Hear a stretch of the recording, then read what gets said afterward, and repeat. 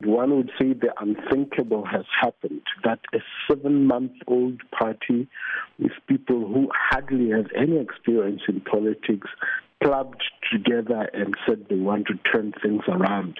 They did that and went to Basotho and said, look, you have tried and tested your traditional parties. They have not made any progress. The economy keeps going down and your lives are not improving at all. The salaries remain less. And he said, try us. We have built something. So this is a clubbing of mostly businessmen who came together and said, we are willing to put our resources to get a head start. And his key message kept saying he wants to do in 5 years what could not be done in 20 years. So I think for some of us, this is where we will hold him accountable.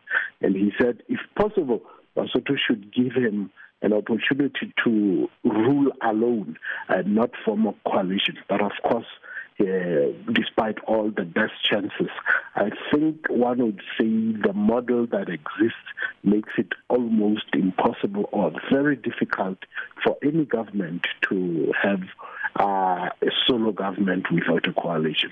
Let's talk about that coalition, because the Revolution for Prosperity Party has won 56 constituencies out of 120, so they now have to form that coalition government. Are we likely to see the party's founder, Sam Matekane, forming any coalitions with the current ruling forces?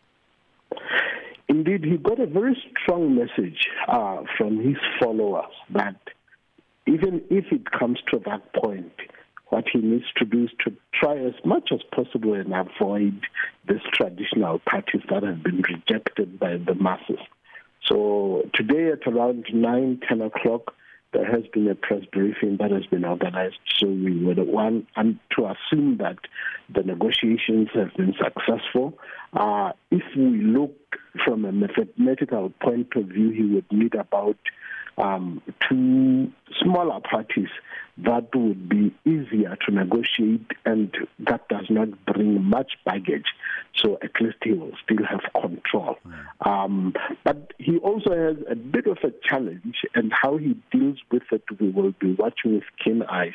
There is about 10 members, candidates in his parties, whom he had initially not approved because he had said as a party they do not need their tough scrutiny, in as much as they had won a popular vote from the grassroots, but he was not convinced that the final stage of screening they met. They went to court, and so we would say they forced their way into the party, into those positions through the party. But of course, now they become members of the party, and how he manages them with Lesotho's floor crossing volatility, those are little things that one would need to look at when it comes to the stability of that coalition.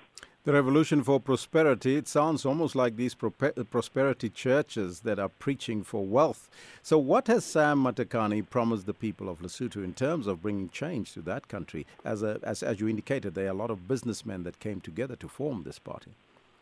Absolutely. And we would know that for businessmen to really see one vision and come together and be willing to commit their resources into one common vision would be a very tall ask for anyone to think. Revolution for Prosperity, I think his message kept saying there is no glory in poverty. And he said if we can just revolt and demand that we do things differently.